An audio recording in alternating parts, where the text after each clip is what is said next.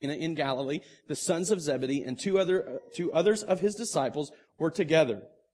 Simon Peter said to them, I am going fishing. Remember Peter, before he was Peter, he was Simon, and before he was following Jesus, he was a fisherman, and that's just what he did. And they said to him, we will go with you. They went out and got into the boat, but that night they caught nothing. I don't know about you, but fishing's not fun enough to go fishing for nothing. So just imagine what they're dealing with. They've worked all night. They're not just casting rods, they're throwing nets. They're casting these nets out. It's hard work. It's not easy. Just as day was breaking, Jesus stood on the shore, yet the disciples did not know that it was Jesus. And Jesus said to them, children, do you have any fish? And they answered him, no. He said to them, cast the net on the right side of the boat. So here they are, casting the net on the left side of the boat. All night long, I guess, and then getting nothing. Jesus comes along, this voice from the shore, throw the net to the right side. Now, I don't know what might have gone through their mind. I don't know what they might have thought. Who is this guy? What's he thinking? Why would there be fish over here if there's not fish over here? I don't really know, but they do this. He said to them, cast the net on the right side of the boat, and you will find some. So they cast it, and now they were not able to haul it in because of the quantity of fish. The disciples whom Jesus, that disciple whom Jesus loved, therefore said to Peter, it is the Lord. I mean, he immediately knew. He knew it was Jesus. And when Simon Peter heard that it was the Lord, he put on his outer garment, for he was stripped for the work, and threw himself into the sea. The other disciples came in the boat, dragging the net full of fish, for they were not far from the land, but about 100 yards off. When they got out on the land, they saw a charcoal fire in place with fish laid on it and bread. Now here they've got this load of fish. This guy's not been out on the boat. He's not been on the boat. He's not been in the sea, but here are these fish and here's this bread waiting for them. And Jesus said to them, bring some of the fish that you have just caught. So Simon Peter went aboard and hauled the net ashore full of large fish, 153 of them. And although there were so many, the net was not torn. Jesus said to them, come and have breakfast. I heard this one preacher, I think it was John MacArthur actually, and he doesn't tell a lot of jokes, but he told this one joke as he preached on this passage. He said, you know how Jesus makes breakfast? Breakfast. You know how he got the fire? Fire. That's so cool, because there it was. These guys just show up and there's this breakfast. Where'd it come from? Well, I don't know. Breakfast. Anyway, I really enjoyed that. I hope you did too.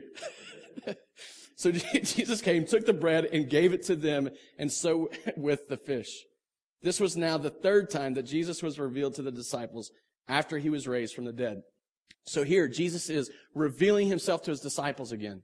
And here he is doing this work, and honestly, if you haven't thought about it, if you haven't thought, well, why would John just automatically think he's the Lord?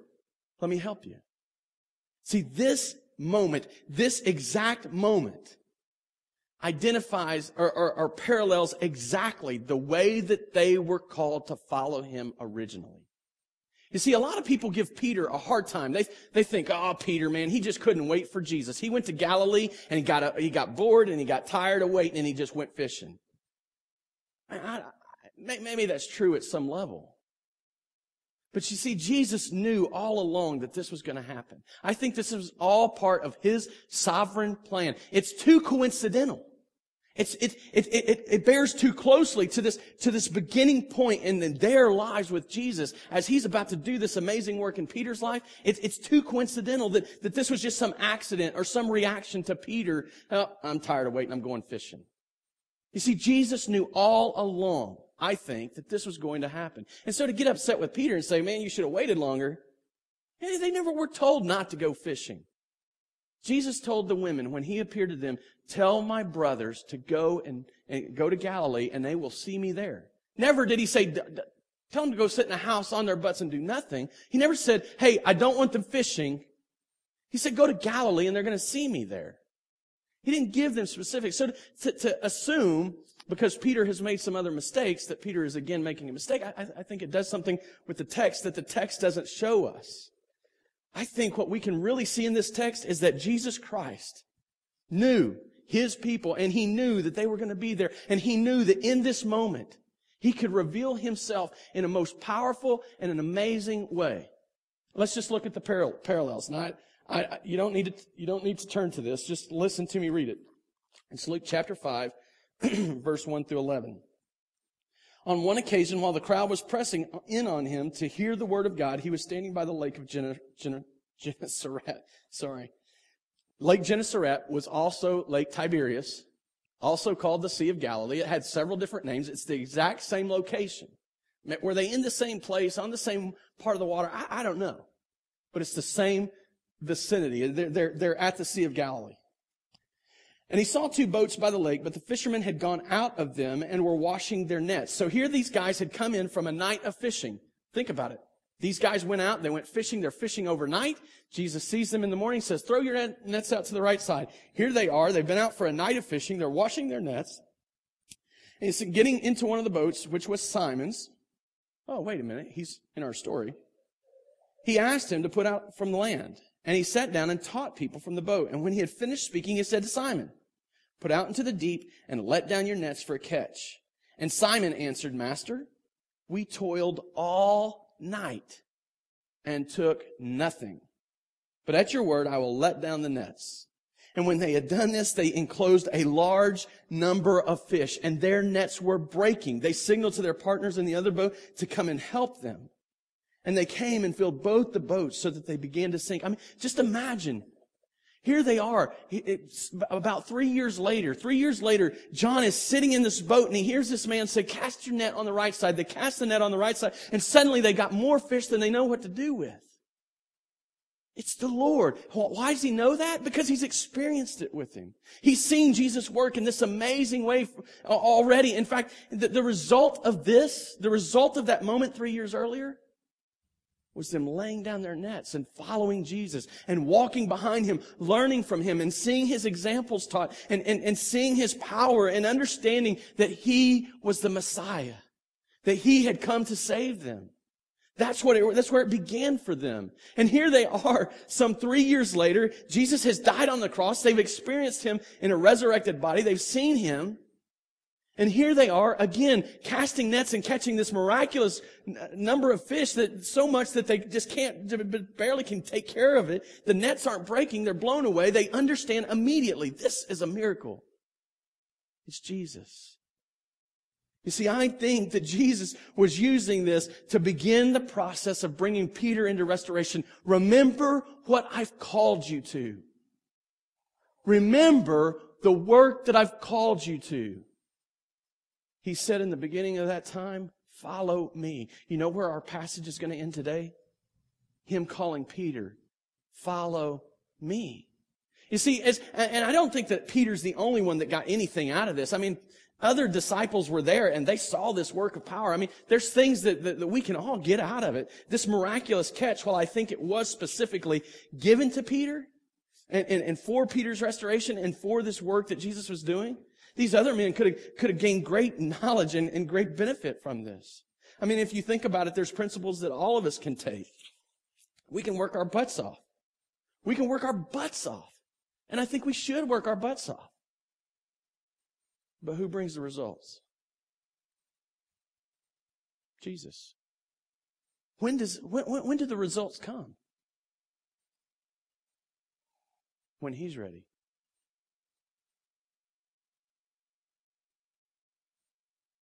Let's think about this.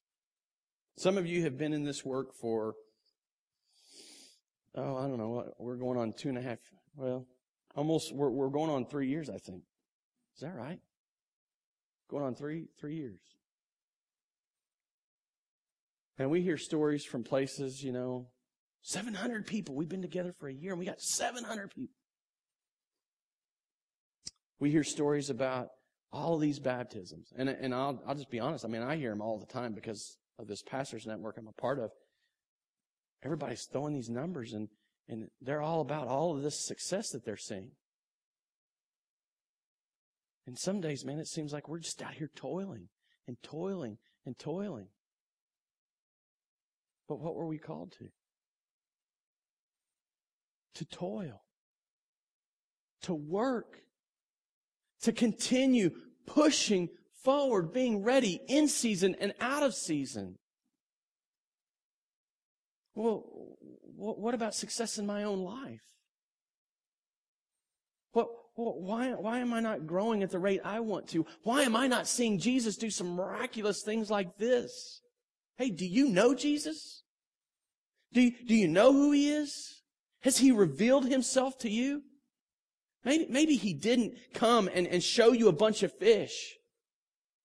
But if you think about what Scripture says about who we are without Christ, how we think without Christ, what we can see and hear without Christ, and we are dirty, nasty, separated, condemned, just horrible individuals without Christ that have no spiritual recognition or ability on our own. And if we see Jesus and can recognize Jesus, that is a miracle. He has shown Himself to you. And that, maybe you didn't see fish, but you saw Jesus. Do you need to see fish to trust in Jesus? Because remember Thomas. I need to see His hands. I need to see the hole in His side. I need to see His feet before I'm going to believe. If you see Jesus, if you recognize Jesus, it's because of His miraculous work in your life. If you are learning more and more and more about Jesus, it's because of His miraculous work in your life. Enjoy the miracle. And you think about this church. I know of stories of people who are growing. I know of stories that maybe you don't know. People's lives are being changed. They are being challenged to love Jesus. And we don't have headaches that 700 people bring. You know. You are being grown. We are being prepared. Who knows what tomorrow holds? Well, we're not going to have a building in a couple months. We'll have something.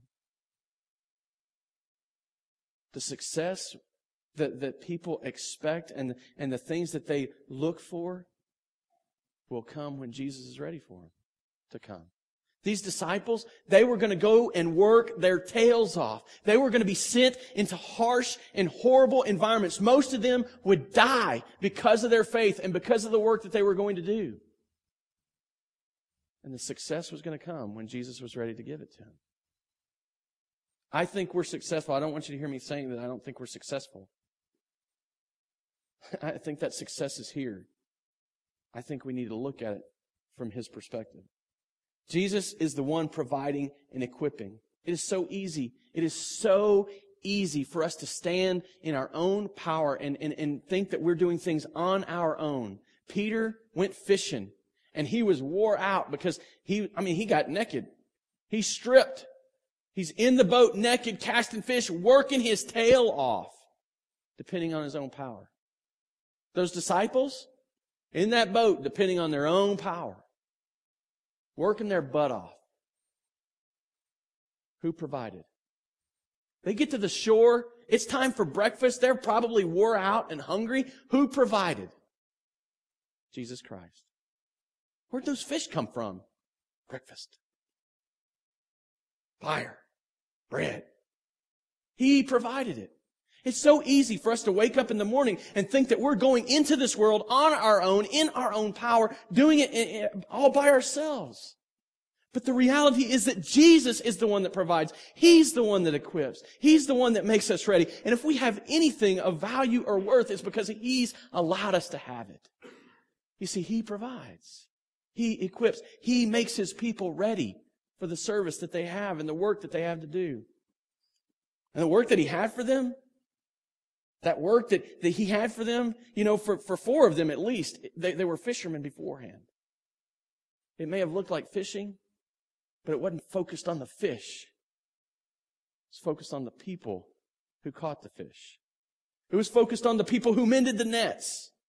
It's focused on the people who fix airplanes, buy coffee, buy insurance, work in the office with us, get their hair cut. You see, we're casting nets. We're called to this work to toil and cast nets, but the work is not the fishing. The work is the focus of the people that are meant to be caught. You see, their focus, they were no longer called to be fishers or fishermen. They were called to be fishers of men. They were sent to do this work that changed their focus off of the act of work and became the focus to the people that are doing the work. No longer were they out to just catch fish, but to catch men. And I think that's something that every disciple there could have gained from this. And every disciple that was there and experienced this miracle, I think they could have seen it. But as I said before, I think that to stop there, I don't think that does the text justice. I think that this is shared with us because it's a process that Jesus is specifically bringing Peter through. He's specifically working in Peter's life as he restores him to the place that he was intended to be. Pick it back up in verse 15. And when they had finished breakfast, Jesus said to Simon Peter, "Simon, son of John, do you love me more than these?" And he said to him, "Yes, Lord, you know that I love you." And he said to him, "Feed my lambs." He said to him a second time, "Simon, son of John, do you love me?" And he said to him, "Yes, Lord, you know that I love you." He said to him, "Tend my sheep." And he said to him the third time, "Simon, son of John, do you love me?" Peter was grieved because he said to him the third time, "Do you love me?" And he said to him, "Lord, you know everything. You know everything. You know that I love you." Jesus said to him, "Feed my sheep. Truly, truly, I say to you, when you were young, you used to dress yourself and walk wherever you wanted.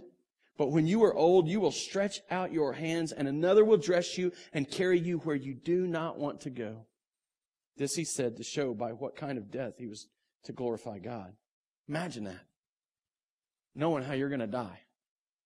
And really the death that Jesus is referring to is crucifixion. And tradition tells us that Peter was crucified for his faith. He was ashamed to be crucified in the same way as his Lord, and so the tradition says that he was hung upside down, hung from his feet on a cross.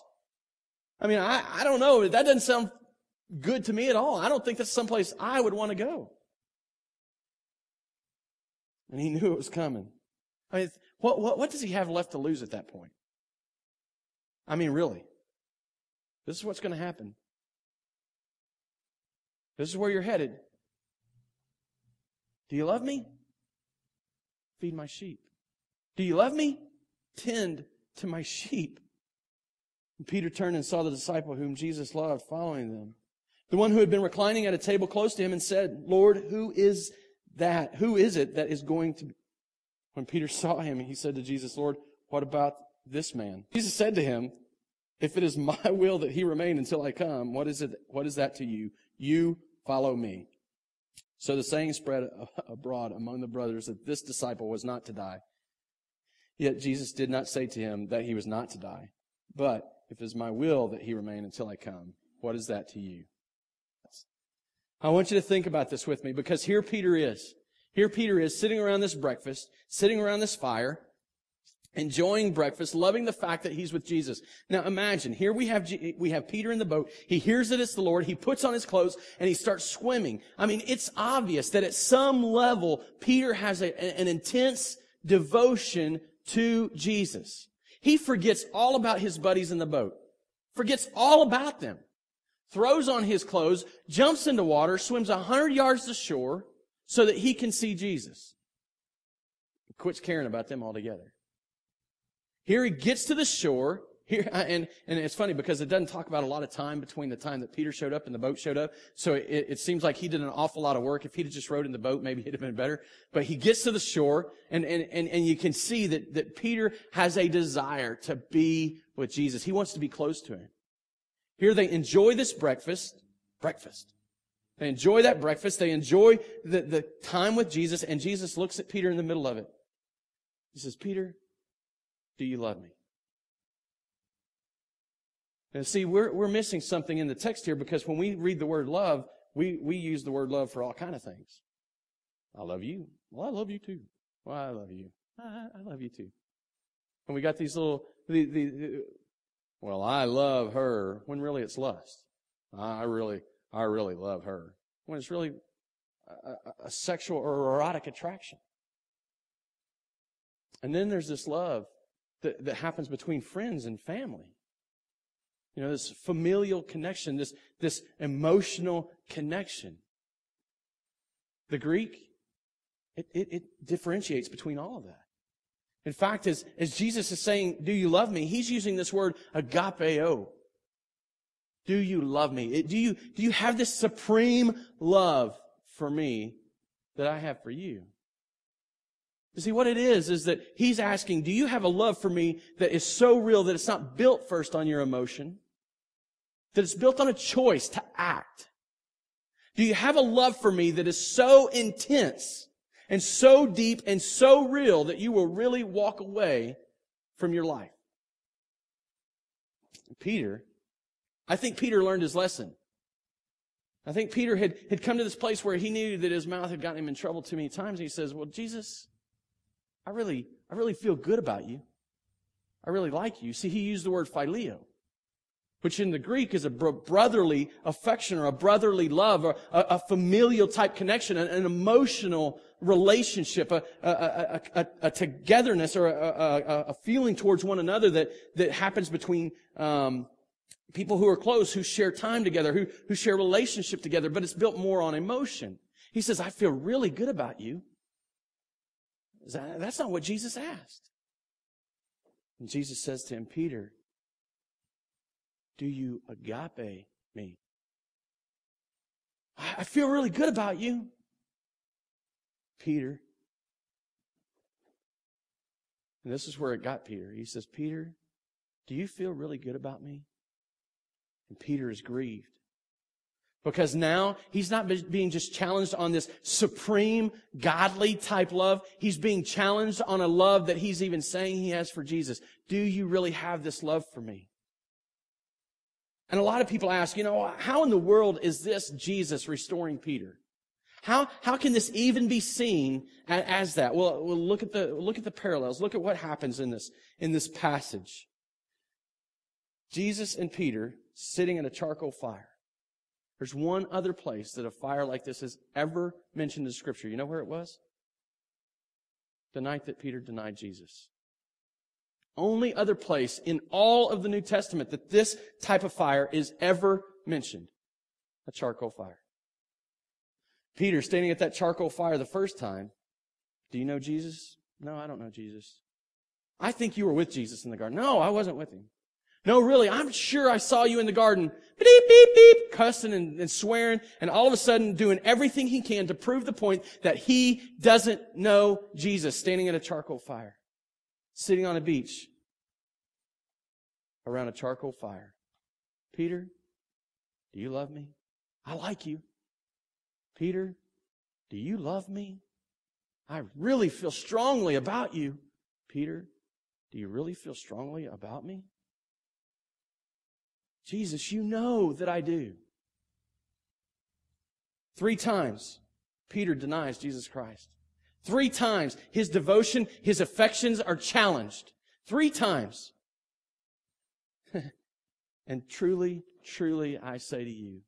See, Peter, he's standing there around that charcoal fire, and he's thinking, as the words come out, he's thinking about the night before, when he had said to Jesus, Jesus, I'll lay my life down for you.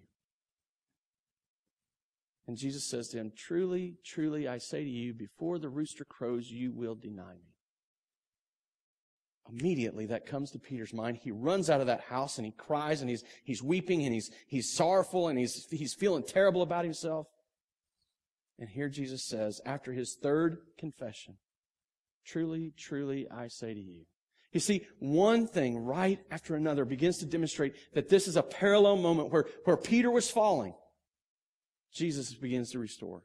I mean, if you want to think about it, you want to think about what brought Peter to that point, where he stood around that first charcoal fire and denied Christ. Think about what brought him there. In Matthew chapter 16, Jesus is telling Peter and the other disciples about the work that he's come to do. And Peter says, no, Jesus, you can't do that. You can't go to the cross. You can't be that guy. You need to be here. You need to do this. You see, Peter's focus and his attitude is about doing things his own way, in his own power, thinking that he's got the answers. He's relying on himself. Oh, well, didn't he get better? Well, I don't know, because in the upper room, after Jesus comes in and is teaching them and he's beginning to wash their feet and going to call them to serve the way that he served them, he kneels to wash Peter's feet. And Peter says, no. You can't wash me. You can't do this. Peter still depending on himself. Peter still depending on himself. Just a few verses later when Jesus is saying, I'm going where you can't go. But Jesus, I'll follow you anywhere. I'll go wherever you go. I'll lay my life down for you. Truly, truly, I say to you, before the rooster crows, you will deny me 3 times. Peter lived his life depending on himself, trusting in his own power, looking for his own choices, and trying to do things his own way, had not trusted Jesus to truly follow him. Had he given up his nets? Sure. Had his life changed? Absolutely. Did he belong to the Lord? Most definitely. But his faith was weak. His faith was one of his own, that was focused more on his own power and in his own way. And Jesus comes over here to him and says, wait, now remember who you were. Remember what you did. Now think about what I've just done. I've just shown you that I'm going to provide for you. I've just shown you that the plan is going to work out in my way and in my time. You can work your butt off. You need to work your butt off, but it's going to happen when I say it's going to happen. This is my plan that I'm working, and you're to follow me. That's what the whole point of the whole thing is to take Peter to a place where he's no longer looking at himself and depending on his own power and thinking he's got all the answers, to a place where he trusts in Christ, where he is following him. You see, we can't follow Jesus if we want to go our own way. We can't follow him when we want to walk in a direction that doesn't go the same path as his. The cost of discipleship is dying to ourselves and forsaking ourselves so that we can follow him. Because the natural tendency that we have is to do our own thing, to be our own people, to trust in ourselves. He says, you're to follow me. And suddenly Peter is confronted with the fact that he isn't the person he thought he was. He isn't all that he thought he was. He can't say, I agape you. He has to say, I feel really good about you. Because he recognizes all of a sudden his own weakness. He recognizes all of a sudden that he needs Jesus to be this man. He recognizes all of a sudden that apart from Christ, he's fallen and broken. Do you love me? I like you a lot. Do you love me? I feel really good about you. Do you really feel that good about me, Peter? Jesus, you know me. Search my heart. You know everything.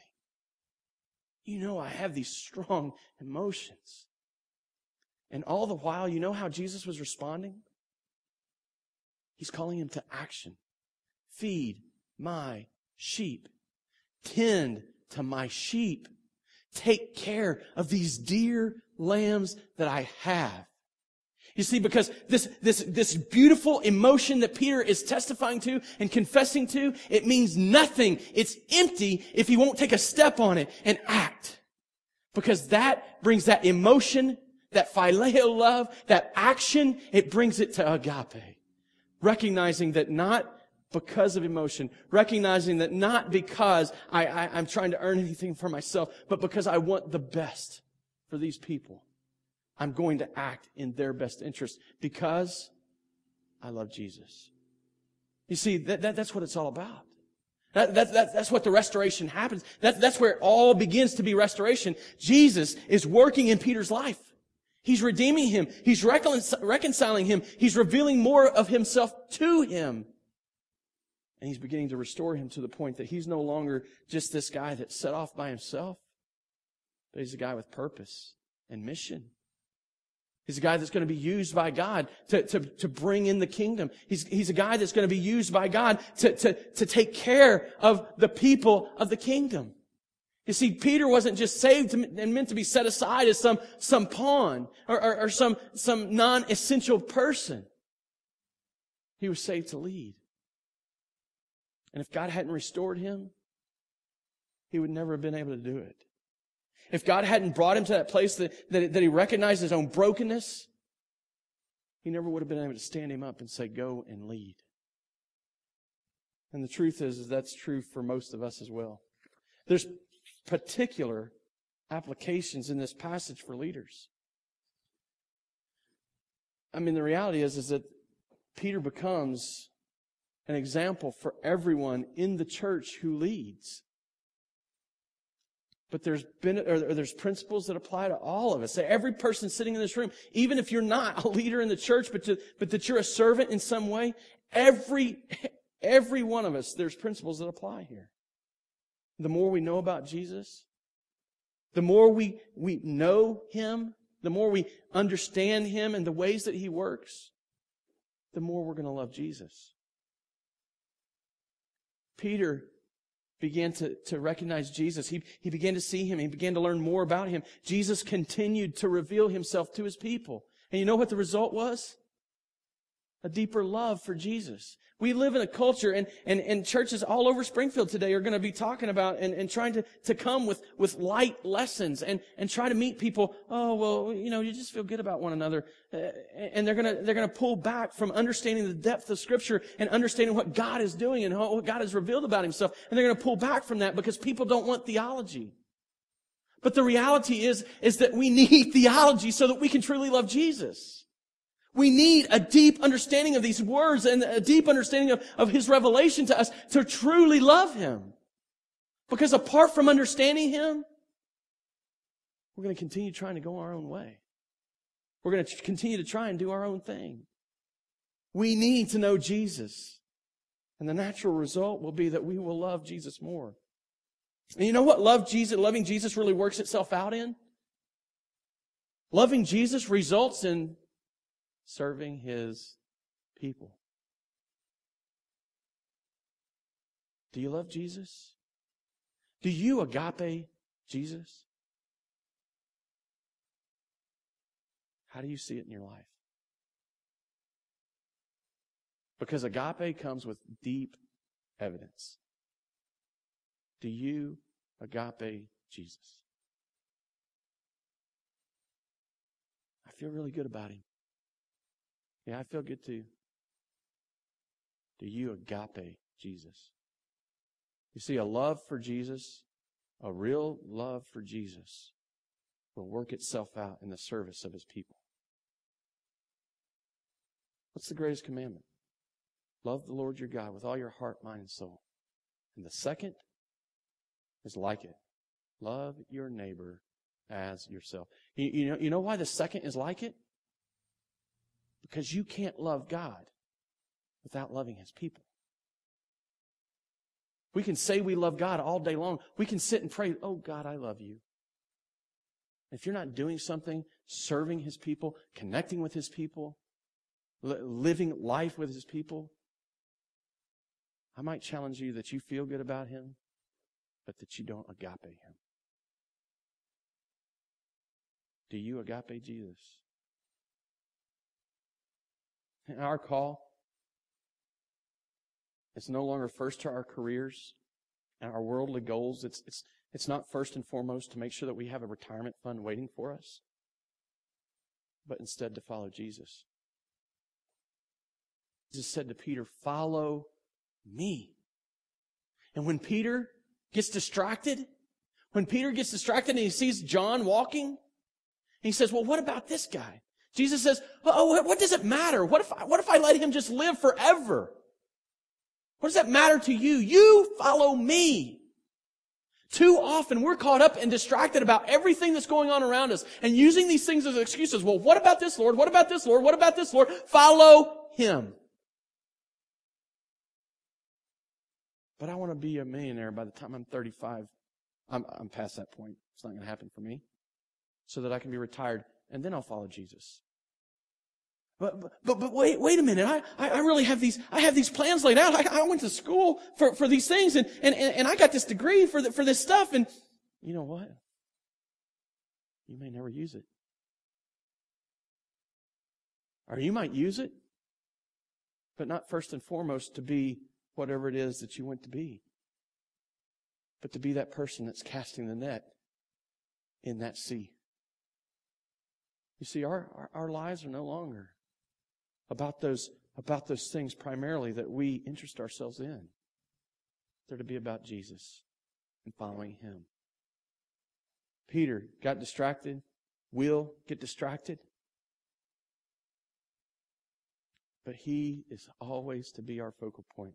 And when we fail, when we get screwed up, and when everything gets turned around, remember these words. Follow me. Follow me. Don't let that distract you. Follow me. All we got to do is return our focal point, get our bearings back, and look back to Jesus. Follow Him. And restoration comes through the cross and the life that comes after the cross. I want you to imagine this. What would our world be like? What hope would we have if there was no cross? We wouldn't. There would be no hope. There would be no redemption. And because there is no redemption, there would be no reconciliation. And because there's no reconciliation, there could never be restoration. Restoration comes through the cross. First through Jesus' cross. But just like Peter, he's called to this life that he knows is going to end in his death, his martyrdom.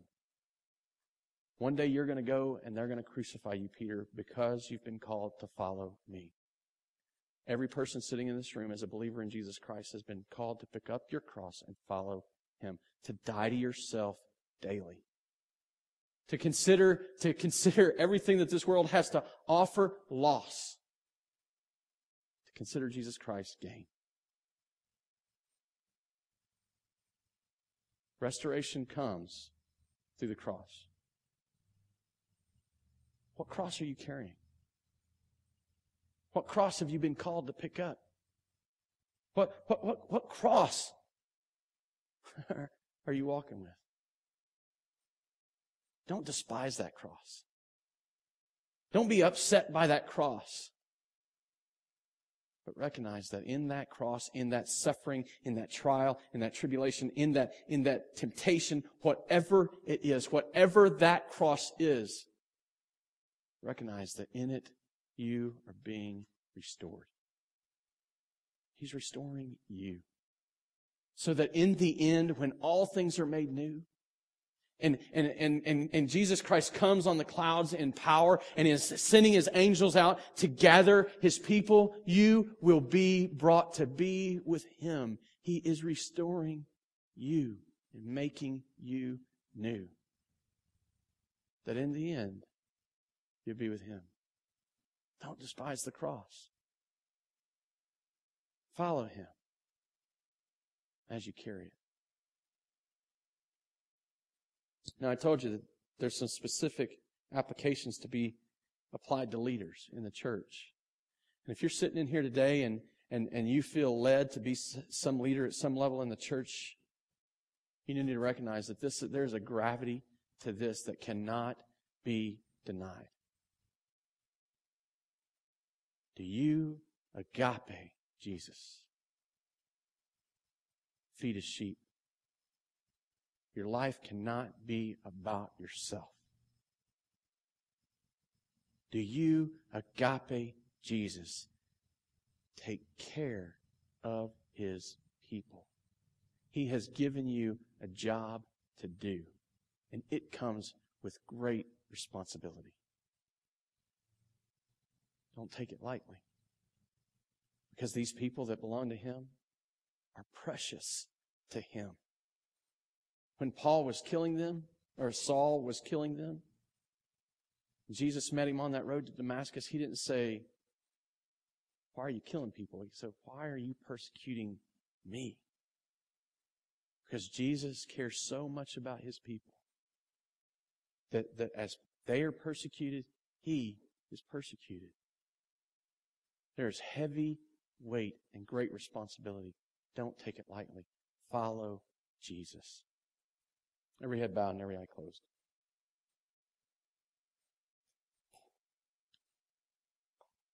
Father, thank you for this gospel truth.